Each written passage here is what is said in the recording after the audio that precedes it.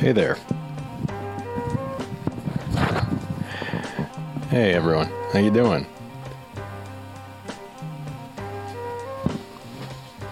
Let's see, we are at episode 25. Or maybe 24. Hard to determine exactly what episode it is. Yeah, we're at episode 44. Double 4. That adds up to episode 8.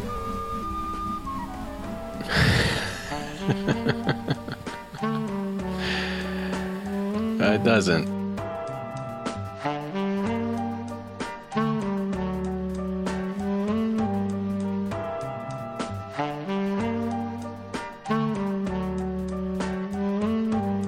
But that would be kind of a bummer, wouldn't it be? Every time you get to a double of a certain number, it's like a hazard that on double numbers, it might reset to whatever those double numbers add up to. Or triple numbers for it, whatever, any group of numbers. So so you get up to 222 of something, and it just resets to 6. That'd be a terrible scenario. I wonder what the rules on that would be. You know, if this was actually a reality, something that existed in this world. And I mean, in some ways you might want to play it correctly, like with age, perhaps, you know. But it never would really add up to anything more than 10. So that would be kind of terrible to... Oh, no. Somebody could get up to 88 and go back and become 16. 99, 18, you know. That's pretty much the top. But by that point, I think it might be really distressing and weird to go back to age 18. I think the most common times you'd see people exploiting this option would be 66 and go back to being 12 and just start it all over. That makes a lot of sense. I think that's probably, if you haven't done it completely right the way you'd like to do it, that's the way you would exploit the double number thing. You wait till you're 66, go back to 12, and really at that point you can activate so much change in your future with just whatever decisions you're going to be making for the next 5 years. But you'd have to really be careful, because you might screw up and forget about it at 22 and jump back and become 4. So you'd have to become very cautious moving forward on every one of those paired decade digits. Wonder, it would have to be like a millisecond thing. Like once you become a double digit number, you have to just sort of say very quickly, nope. Or not, you know, I mean, you just have to confront it and be aware of it. So with this being a part of the reality of the world, people would probably stay up. You know, I don't know if it would happen on your birth hour. You know, I was like, if you were born in the morning, it would just happen at that morning second, that millisecond. Or if just a birthday would be very clearly, you know, 12 a.m. in 1 second of a day. But there could also be the problem of what time zone governs this weird double-digit bounce-back rule. That'd have to get figured out. But you just have to say nope pretty quick. If not, you would just bounce back. Although when you're 2, you would bounce forward. That's pretty cool. Oh, no. When you're 22, I'm forgetting the whole rules. Whoops. Man. I hope this bill for new double-digit age reclassification makes it through Congress. It's my understanding that we have the proper lunatics set up right now to do that. We're in like a Civil War era scenario where, you know, like they're concerned about actual assassins or embedded spies of QAnon or whatever inside there. The threat is coming from inside the house. kind of ideas. For whatever reason, for all these things, I just think about like wood grain illustration in an old newspaper, you know, and that kind of detailed writing. You know, a spy was found amongst, you know, the Commonwealth or something. You know, I mean, just some, I don't know how they referred to it back then. But things like that, you know, certainly a funny moment in time. Funny moment in time. Funny moment in time. Time. This episode of Spoken Word with Electronics is brought to you by Vareski Mastering. Based in Berlin and available to experimental musicians worldwide, Vareski Mastering is a human-based music improvement service specializing in finalizing your mixes. The weirder or more wonderful your work, the better. Visit VareskiMastering.com. That's VARESCHI Mastering.com for more information. Time. So it's to Nancy Pelosi's marathon credit that she sustained, you know, like a good burner heat on Trump for the whole time. I guess I'm at the point right now of decompression where I'm sort of doing the thank yous. You know, just realizing, oh, you know, that person did a pretty good job, thank you. You know, got us out of that and is pushing the tractor right at him. High crimes. Perfectly written article of impeachment. What's the name of the impeachment article? I should have it memorized, but live typing. Resolution. Article 1. Incitement of insurrection. In his conduct while President of the United States and in violation of his constitutional oath, Donald John Trump engaged in high crimes and misdemeanors by inciting violence against the government of the United States.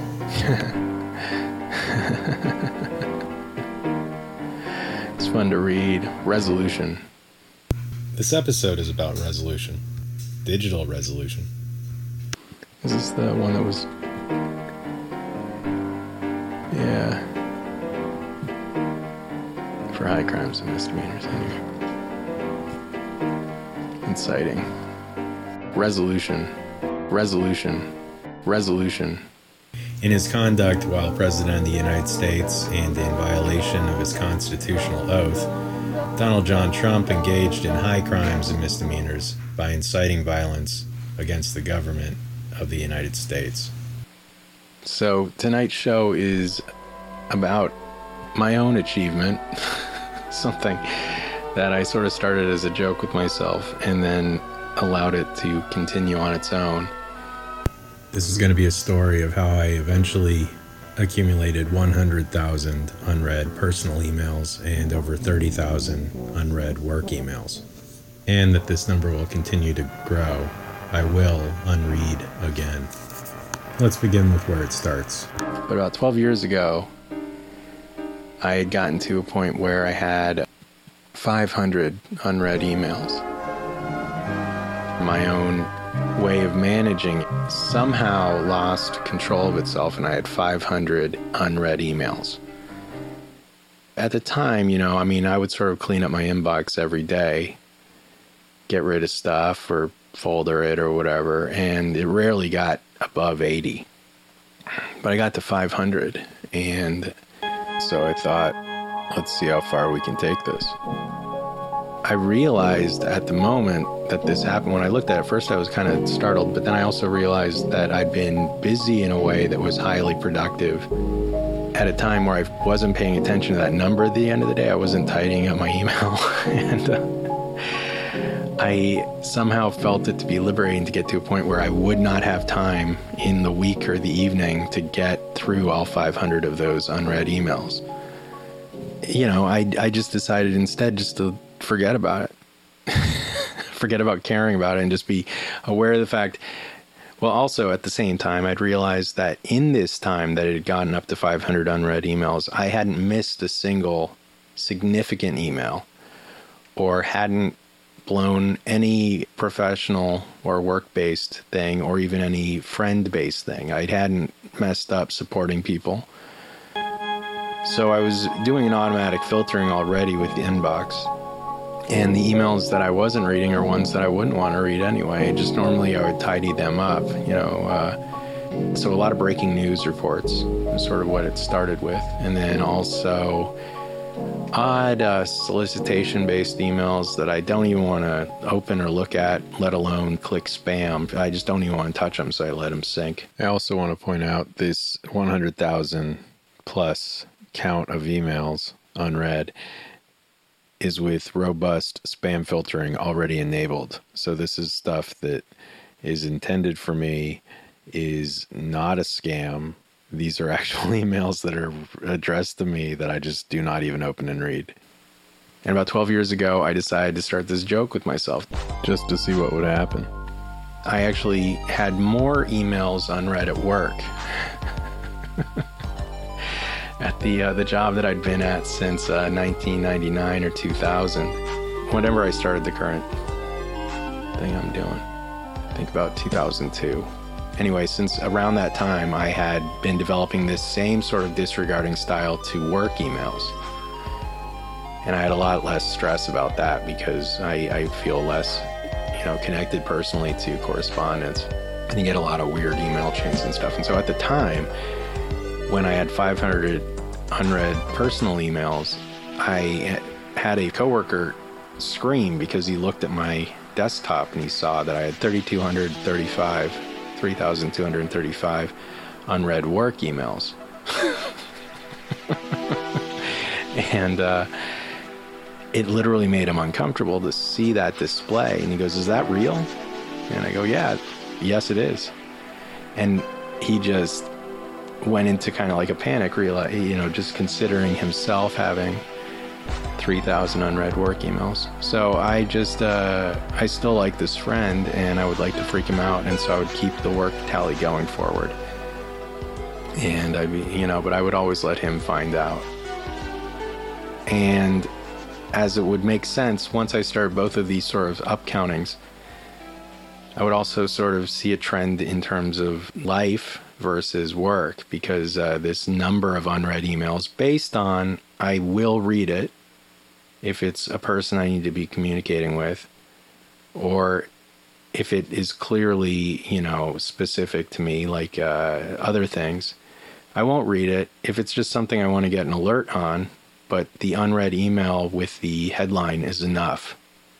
And there's a lot of work emails that are sufficient for this.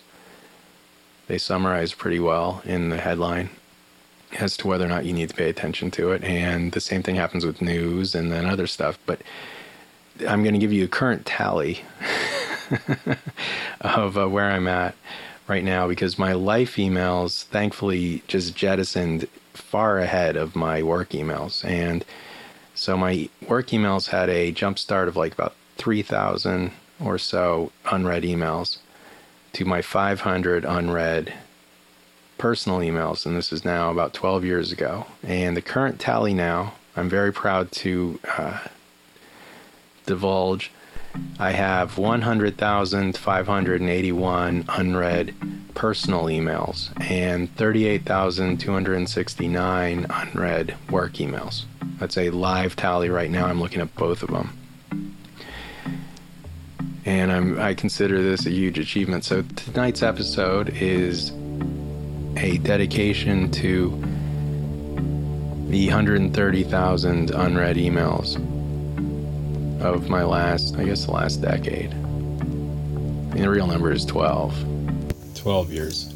But we'll say the last decade. That has a nicer ring, doesn't it? To acknowledge this and to make this applicable to the show, I actually feel that a really good way to describe this, I was thinking, well, maybe I should do a show on clocking.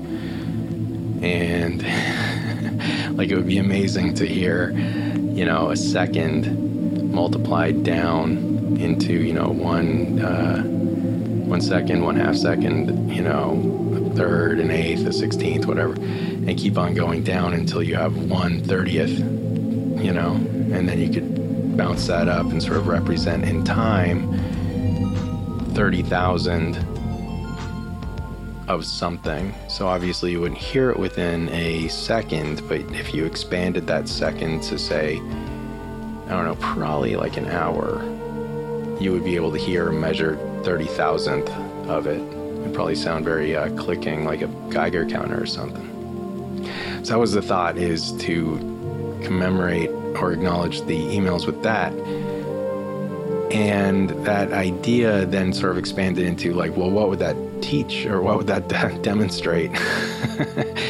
You know, there'd be nothing fascinating about hearing a steady click of anything and saying, that's 30,000, just listen to all of them. Or that's 100,000, just listen to all of them. So I started to think about, well, what is demonstrated by those sorts of separations? And I think a lot of people tend to constantly debate the difference between analog and digital. They're both very cool, and they both have wonderful sounds in them. You know, a lot of really amazing synths from the 90s are digital. That's why they're called digital synths. But most of the, basically analog stopped, and then there was in about mid 80s, and then there was just a huge sort of like analog hybrid kind of thing, or mostly digital stuff. You know, a obvious purely digital toy-like synth is Casio, and those things sound great. Yamahas sound great, and then or they can.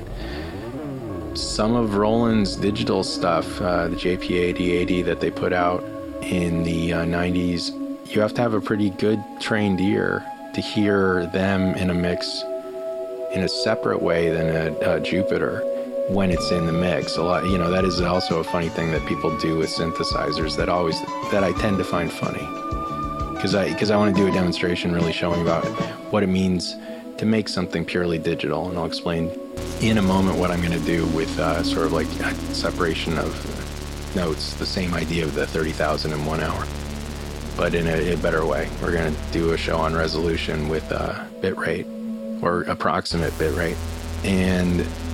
But people who are digital or analog purists really are evaluating that one synthesizer sitting by itself, you know, and never really dropping it into the mix of other things, because a lot of that character actually does sort of just disappear, or become, especially after compression and pulling something in, you kind of cut, you know, into the mix with other instruments. It's very difficult to identify a analog Roland synthesizer from a digital one, you know, but there are characteristics of analog and digital that go beyond what you hear, and it's sort of it goes into the idea of, well, does your mind completely process things identically based on what they hear, right? Sound can have a texture to it, and I wonder sometimes is even if like it's almost completely identical, the sound of something digital or the sound of something analog. You know, another really great example is the Moog Model 15 app. There's a lot of really close sounds there. It doesn't have the power supply of a Moog Model 15, so it sounds less robust, but if you were to amplify that iPad through a really good guitar amp, you would get a very close sound to their iPad version of their Model 15, and that's a difference of $10,000. I think the tax on a Model 15 is like 5 times more expensive than the app itself. But you know, if you ever work with those modules and you hear something and you hear the same thing and then you go to the app and you're working with it, I feel that they might sound identical or very close, but your brain actually hears that texture, that digital texture, compared to that analog texture. So an analog signal, no matter how much you were to slow it down, it's kind of like stretching out taffy. there will be no space in between the analog tone when you're stretching it out for time. If you were to take an analog tone that you made and just like stretch it out for, you know, like 30 feet, it would be a very thin bubblegum-like sound, but there wouldn't be any breaks in it. If you were to go to the same thing of a digital signal, of a digital tone, identical in sound to that, and you were to do the same thing where you were to extend it 30 feet or whatever distance I declared for the analog one, it'd be like poles that you have to jump back in between. There would be gaps that would increase between the bit rate of something the farther and farther you stretch it.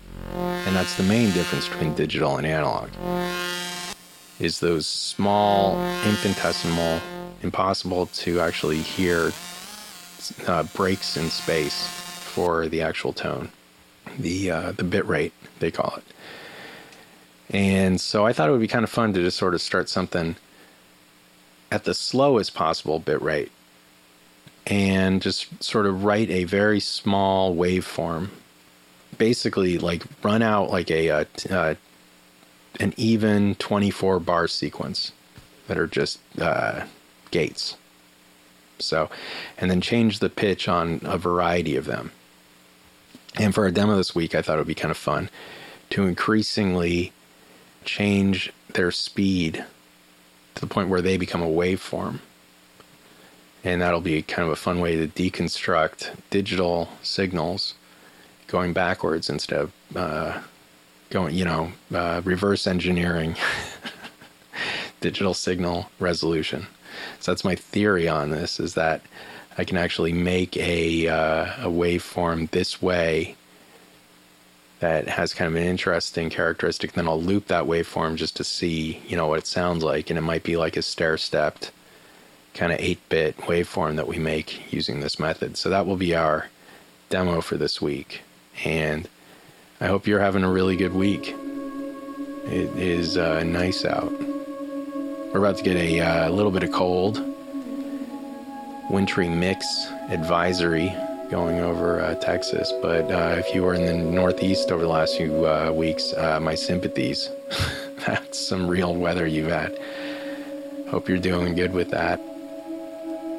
It's really tough with snow. It's magical to be sort of like snowed in. And I guess at this point, a lot of people already have provisions, we've been doing that. So I wonder if that's one kind of cozy detail about these snowfalls this year, is that you don't need to go anywhere. Hopefully, luckily, one really hopes that you getting through it, and maybe you're at home, but at least for these few days, you can bunker down and enjoy the snow. So let's have a quick discussion with a little demo about resolution. And looks like my counter on my emails right now, I've just been keeping them open. They haven't moved. We're still at 100,581 personal. My work email isn't going to change just because of the time of day and the week. It's very unlikely that I would be getting I never really get, people do respect our jobs, which is also nice. I chose a decision at one point to no longer work for profit-based jobs, and just work for either the state or a university. And that has been very good job, very good decision. A lot of respect for your life.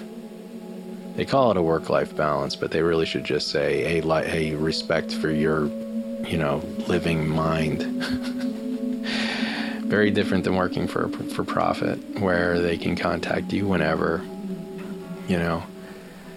So yeah, I don't see my work email changing. And I'll talk in the demo about other things about dates, which is weird because, your email, if you keep it for a couple decades, becomes your time capsule. And that's the funny thing about it. It's all retrievable largely. I know a lot of people actually work off email. That is their computer.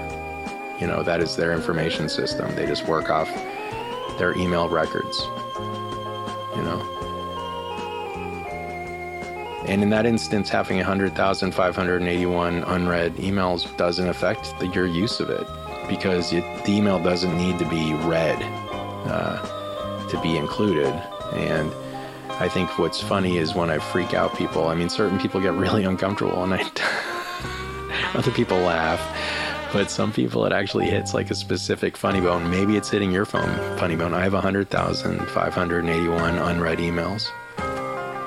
And there will be more.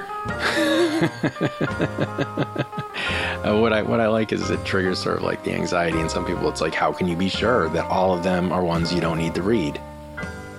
You know, I guess I can't.